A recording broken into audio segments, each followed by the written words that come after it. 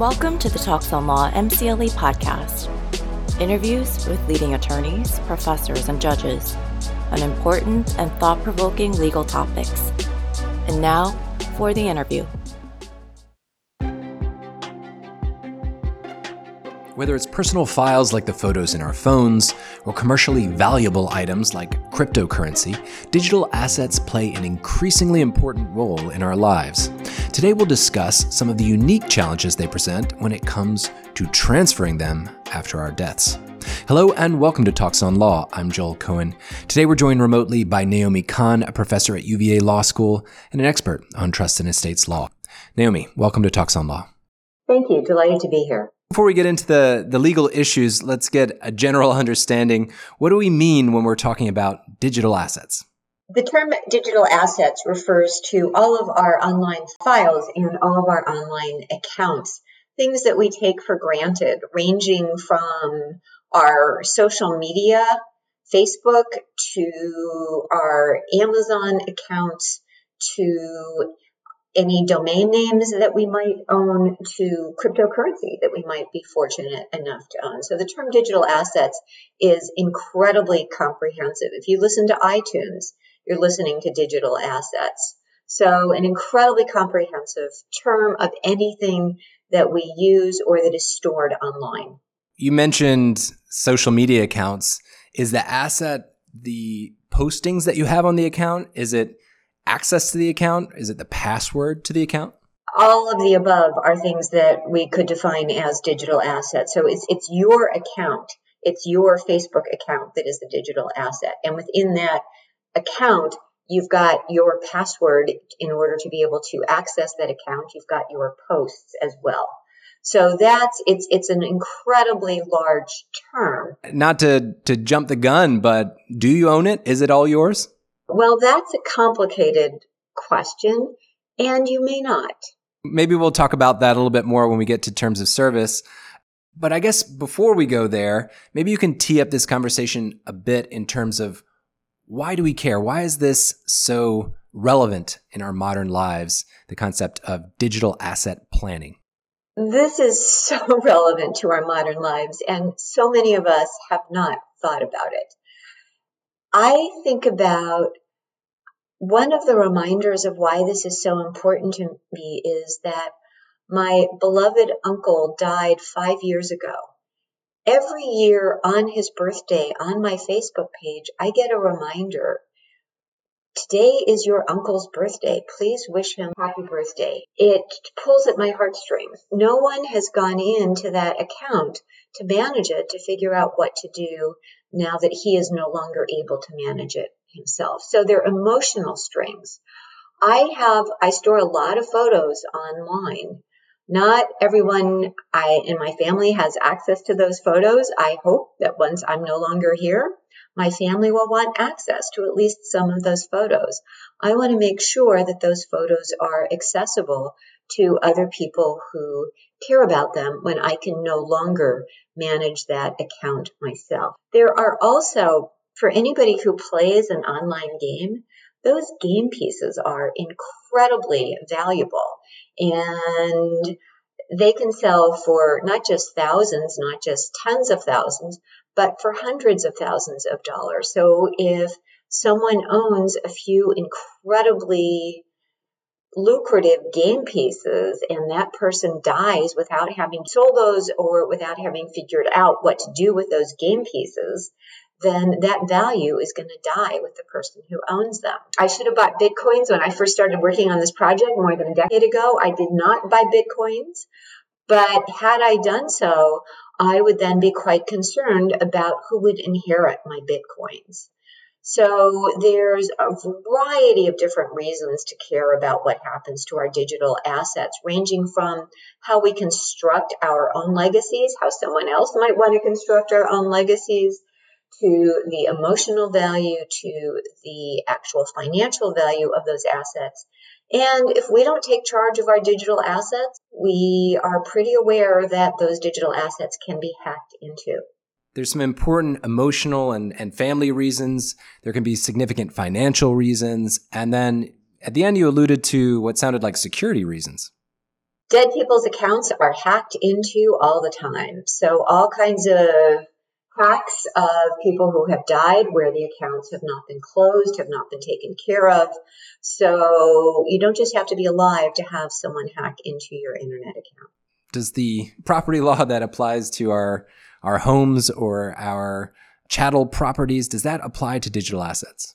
Just like you can write a will in which you say, I want my beloved Steinway piano to go to my beloved sibling, you should be able to say, I want my beloved Facebook account to go to my beloved sibling. That's not what happens. And so the law was in flux, and people couldn't really plan for what to do with their digital assets because they weren't really sure what the law was until about a decade ago, when efforts were made to start to figure out how states should approach this. There were a few outlier states that started drafting laws in this area a while ago, but most states had done nothing until about 10 years ago. And enter a law that is in place in, probably 90% of states that helps people sort out just what will happen to your digital assets. And that's the RUFADA? And that is RUFADA, Revised Uniform Fiduciary Access to Digital Assets Act.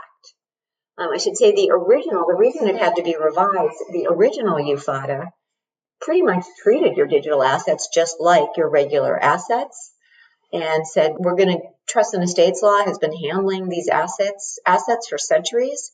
So we don't need to encrust a whole lot more law on the handling of those assets. Revised UFADA, however, sets up a scheme for managing your assets. And I should also note, you said when you die, what if you're in the hospital? What if you have a car accident and you're in the hospital for 2 weeks and you have bills that are due? You're going to be able to pay them as soon as you get out. But if you're in the hospital and you don't have access to your accounts, how are those bills going to get paid? Let's talk about Instagram for a bit. If I were to die, would my beneficiaries have a right to access my Instagram account? Would they have any rights to go directly to Instagram and compel them to provide a new password?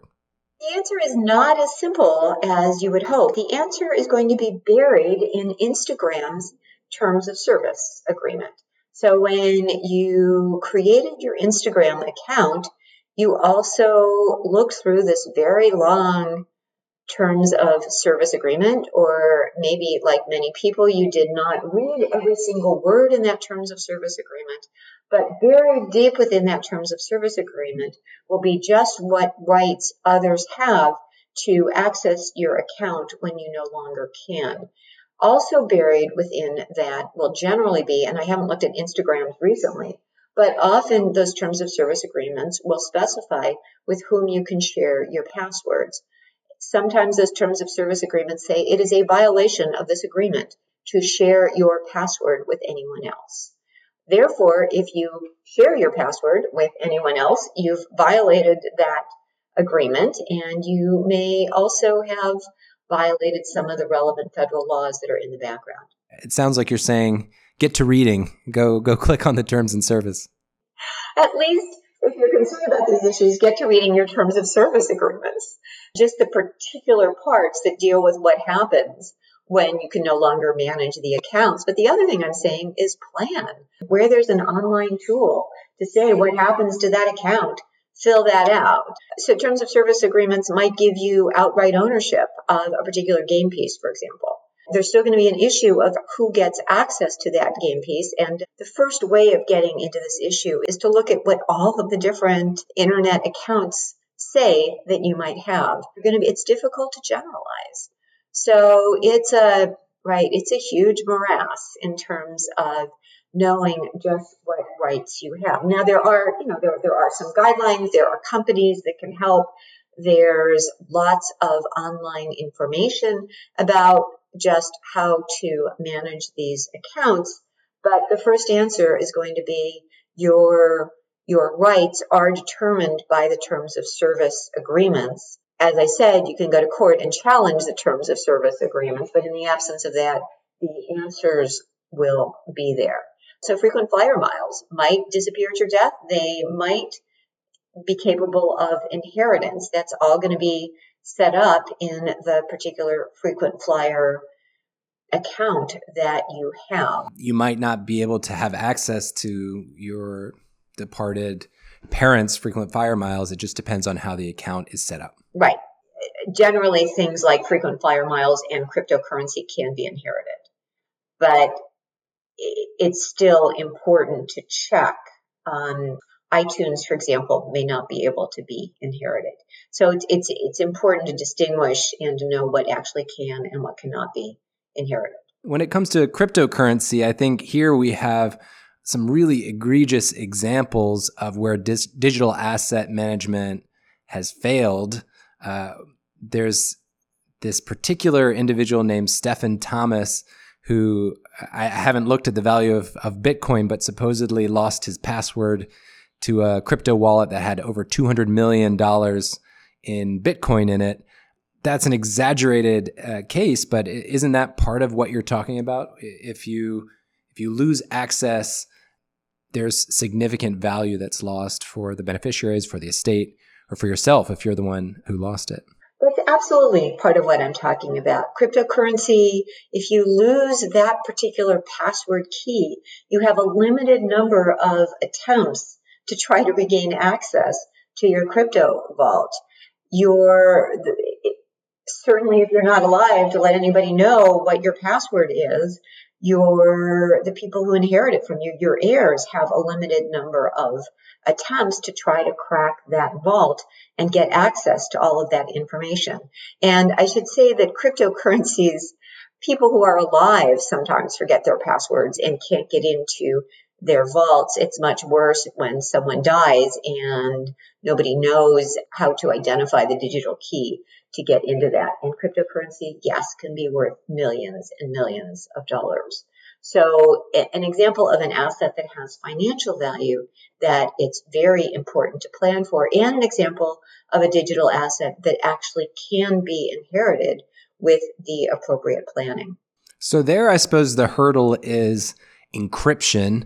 Maybe we can turn to another hurdle to accessing digital assets, which we've talked a bit about earlier, which is the terms and service agreement between you and the platforms. What issues do those raise? First question is encryption, right? How do you get access to the account? That second question of the terms of service agreements will set out just what rights you or your heirs have to access whatever it is that is in that account, including the contents, as well as terms of service agreements will also set out, can you share your password? Can you give someone else access to the contents of that account through sharing your password, or do the terms of service agreements prevent you from sharing even your password? It's incredibly important where there is an online tool to try to fill it out. So Google Inactive Account Manager, I've set that up so that when I can't manage the account myself, I know now, I won't know then, but I know now who will be managing it. And I get periodic reminders to ensure that I still want the same people to be in charge of that, and that I still want the same disposition to happen. Same thing, Facebook has a legacy contact and an active account manager that will allow for someone else to have access to your account, not to post, but to help memorialize your Facebook posting. So those are two of the most prominent examples of online tools that can help you now decide what you want to have happen, including, of course, as you said, including delete the accounts entirely. You don't want anybody ever to see any of your Gmails. You don't want anyone ever to have access to your Facebook account. What you want is for your executor to send in a death certificate and to have Facebook delete the account entirely. So there are ways of controlling if you plan in advance and if the particular online service provider has one of these online tools. Unfortunately, not all of them do. which means you're back into trying to figure it all out on your own. And I can imagine individuals making different choices based on the various platforms. So while I might want my beneficiaries to have access to my email so that they could help sort through my estate, if I were single, I may not want them to have access to my dating app or something that might be seen as a little more intimate. When we were involved in drafting the legislation that's now in place in about 90% of states, there were a lot of people who were very concerned about their privacy. And so, you might not want someone to have access. People were concerned about spouses having access to their dead spouse's email accounts and finding out something that might have been a complete surprise. And of course, stranger things have happened. So there are concerns about privacy that people might have that would make them not want to let anybody else have access to their accounts, or people might not want anyone to have access to their searching history, right? Because they might not want anybody to see just what they've searched. They might not want anyone to know just what organizations they are a member of online. So there are certainly privacy concerns, and so people are understandably very concerned about those privacy issues. Well, you mentioned the law that you helped to draft, and I think, Professor, that was a wonderful transition. Why don't we talk about RUFADA with some detail? I guess first off, what is RUFADA? RUFADA is the Revised Uniform Fiduciary Access to Digital Assets Act. And the idea of RUFADA and the original UFADA was to try to create uniformity so that if you didn't matter where you died, you would know, it didn't matter which state, it didn't matter the state in which you died, you would know what would happen to your digital assets. And so the draft legislation is designed to deal with what will happen to your digital assets when you're no longer able to manage them. And it's not just, we focus a lot on what happens to our digital assets when we die, but it's not just the person who will be winding up our estate. It's what happens if we are incapacitated. What happens if someone is appointed to watch over us? What happens if a guardian is appointed?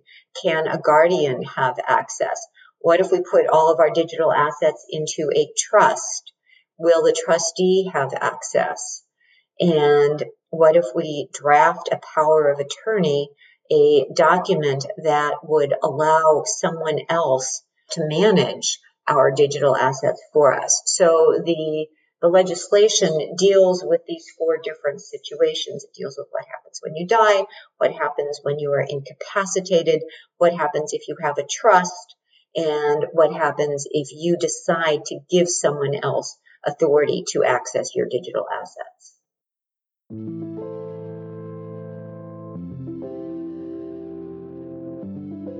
A quick break for those listening for MCLE credit.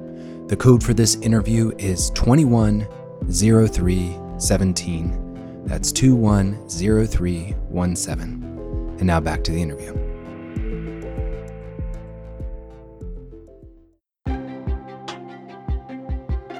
Well, I think that you've laid out much of the rest of the interview in a perfect outline for us. So why don't we tackle those? The first issue or the first subset that RUFADA deals with is what happens when you die. Without explaining word for word, maybe you could give a couple of the important takeaways or important principles that RUFADA establishes. The rules are generally the same in all of these four different situations, although there are different provisions of the Act that deals with each of them. But basically, the first order of priority is, have you done that online tool? Have you done the Google Inactive Account Manager? Have you done the Facebook Legacy Contact? So did the individual make a choice for themselves? Yes. So the first thing is, well, it's an individual making the choice themselves, but in conjunction with the online service provider. So that's binding. If someone has filled out one of those online tools, then that is binding on the estate. And if that online tool says nobody ever gets to see my email account, that means no one will ever know just which bank account statements I've ever received. Those instructions are binding on the online service provider. So that's the first step. Has someone filled out one of these online tools? Second step, if the individual has not filled out one of these online tools, the next thing to do is to look at what kinds of estate planning the individual has engaged in. Has the person written a will saying, I want my executor to have access to any and all digital assets? Or even has the individual created a digital executor? Some people might decide that they want someone to manage all of their bricks and mortar property, and someone else who's perhaps more tech savvy or who may be attuned to the privacy interests of the individual to manage all of the digital assets. So step one is checking with the actual service provider the tools that they provide. Step two is whether they've documented some digital asset planning in a legal agreement. What happens if they have neither of those two? If they have neither, then we're back to looking at what the terms of service agreements actually provide. If the terms of service agreements are silent, then we look at the default at what the backup rules of RUFADA, the Revised Uniform Fiduciary Access to Digital Assets Act, actually provide. So kind of the gold standard is, have you filled out one of those online tools, and have you provided binding instructions in a will or in another document as to what will happen to those assets? If not, we then look at the terms of service agreements as to what will happen. And if they say nothing, then we look at RUFADA. But what does RUFADA say? RUFADA says in general that the executor, the person managing your estate, will have access to most of your digital property, that is, to most of the things that you own. The real sticking point is what happens to those electronic communications. What happens to the contents of those emails? And that's where RUFADA comes in and says that the contents of your electronic communications are protected. The executor might be able to get access to a catalog, that is, in steel mail terms, the executor might be able to see to whom an envelope is addressed and from who sent the contents of the envelope, but the executor does not have access to the contents of the envelope unless the user has provided otherwise. Oh, interesting. So in a world where I haven't stipulated anything, I haven't written a document, and I have an email service provider that has nothing in their terms and service as to what happens if I were to die, in that case, the executor can look at my inbox but can't open the actual emails? In that case, your executor can never look at the contents of your emails without your consent. Then what's the point? Why bother giving them access at all? Well, and I should also say that generally, because you are not able to share your password, your executor is going to have to go to the online service provider to try to get access to the address on that envelope, if you will. And the point is, what happens if, your executor presumably does not need detailed information about things you prefer to keep private, such as one's dating life, but the executor can tell if you get an email every month from U.S. Bank, well, you're likely to have an account at U.S. Bank. If you get an email every month from a brokerage account. If you think about it, if you just know from whom you've received an envelope, right? If the return address is on the envelope, that tells you a lot about, not necessarily about what might be in the envelope, but it tells you that there's something there. So if you get online bills, the sender it's going to be pretty clear who the sender is. And so that then alerts the executor to pay an online bill. So it'll help the estate to identify assets and obligations.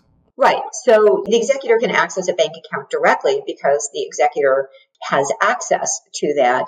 But if the executor has no idea what bank accounts you actually have, the way of finding out which bank accounts you have can be through email, through just seeing the from line. That'll give the executor some information, and the executor can then go to the bank or can then perhaps try to figure out your online account.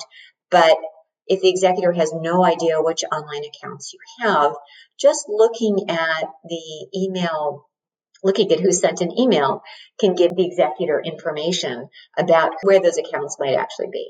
But is there some discretion? I mean, for example, if the email is from your crypto exchange and the title says, the key to your crypto wallet, and you want to be able to open it. I mean, I realize this isn't, that's not the security level that you would want for a crypto wallet, but hypothetically, wouldn't you be able to then open it up so that you could access those significant or real funds? You'd have to get a court order if it's contained in an email account like that.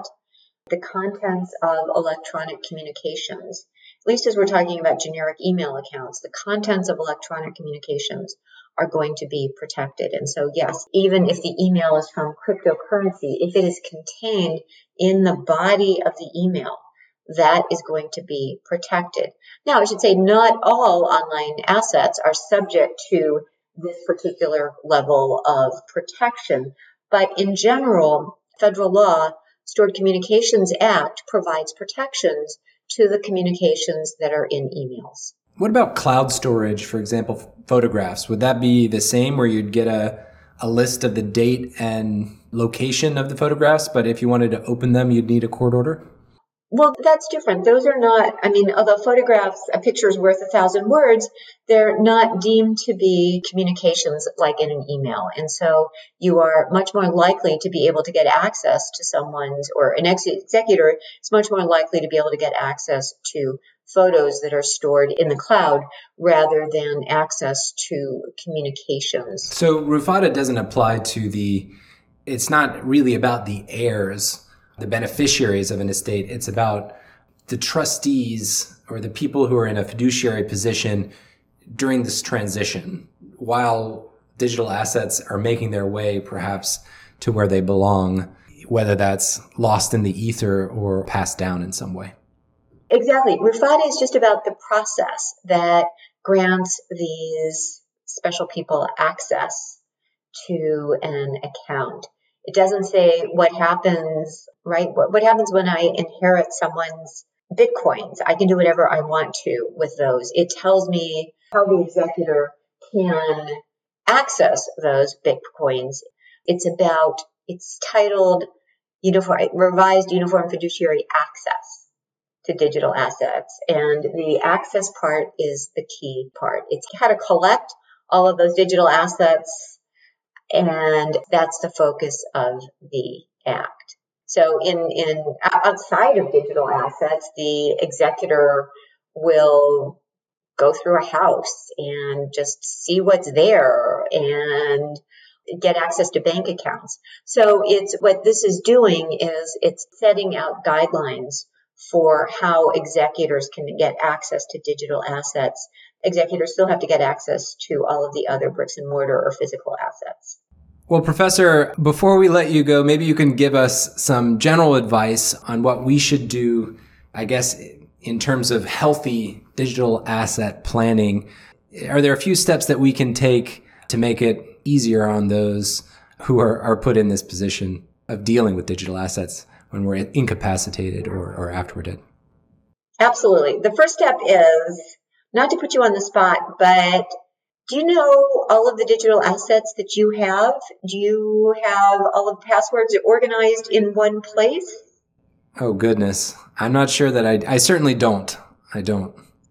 So the first step is to inventory all of your digital assets so that you yourself know just what digital assets you have, to organize them, to know what your passwords are. So first step, everybody says always inventory. Figure out what your digital assets are. Second step is to decide what you want to have done with them. So this is where those online tools come in. If you haven't yet filled out one of those online tools and you're interested, they're actually not as easy to find as you think, but if you go on to Facebook or into Google, you'll be able to find those online tools. And so just see what your choices are with the online tools. Within the second bucket, what you want to do once you know all of your digital assets is decide what you want to have happen to each of them. Presumably you want your cryptocurrency to be inherited by your heirs. You may not want other people to have access to all of those emails and stored communications. So decide what you want to have happen.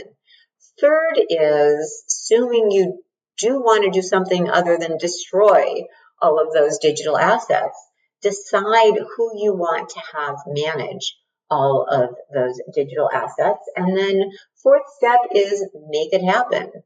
Look at something on the web, write a will, write some other type of document that clarifies just who you want to have access to what.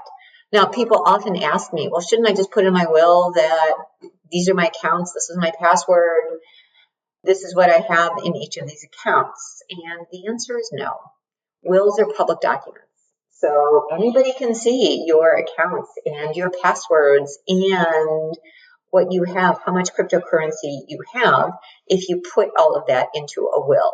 The second reason not to put it into a will is even if nobody ever goes to look at your will to find out just what is in it, or even if the public has no interest in looking at it. The second reason is that changing a will requires certain sets of formalities depending on the state. And so every time you add a new account, you would need to modify the will. You would have to change your will to include that. So 2 reasons not to put this all into a will, but to do something like to appoint a digital executor to marshal all of your digital assets and to decide what happens to them. So inventory your own digital assets, decide what you want to have happen to each of them, decide who you trust to manage to make sure that all of that will happen, and then develop a plan, develop written documents that will carry out your wishes. And I suppose be extra careful with what you're doing with such a document, because it would be, potentially a hacker's dream to have a list of all your accounts and passwords.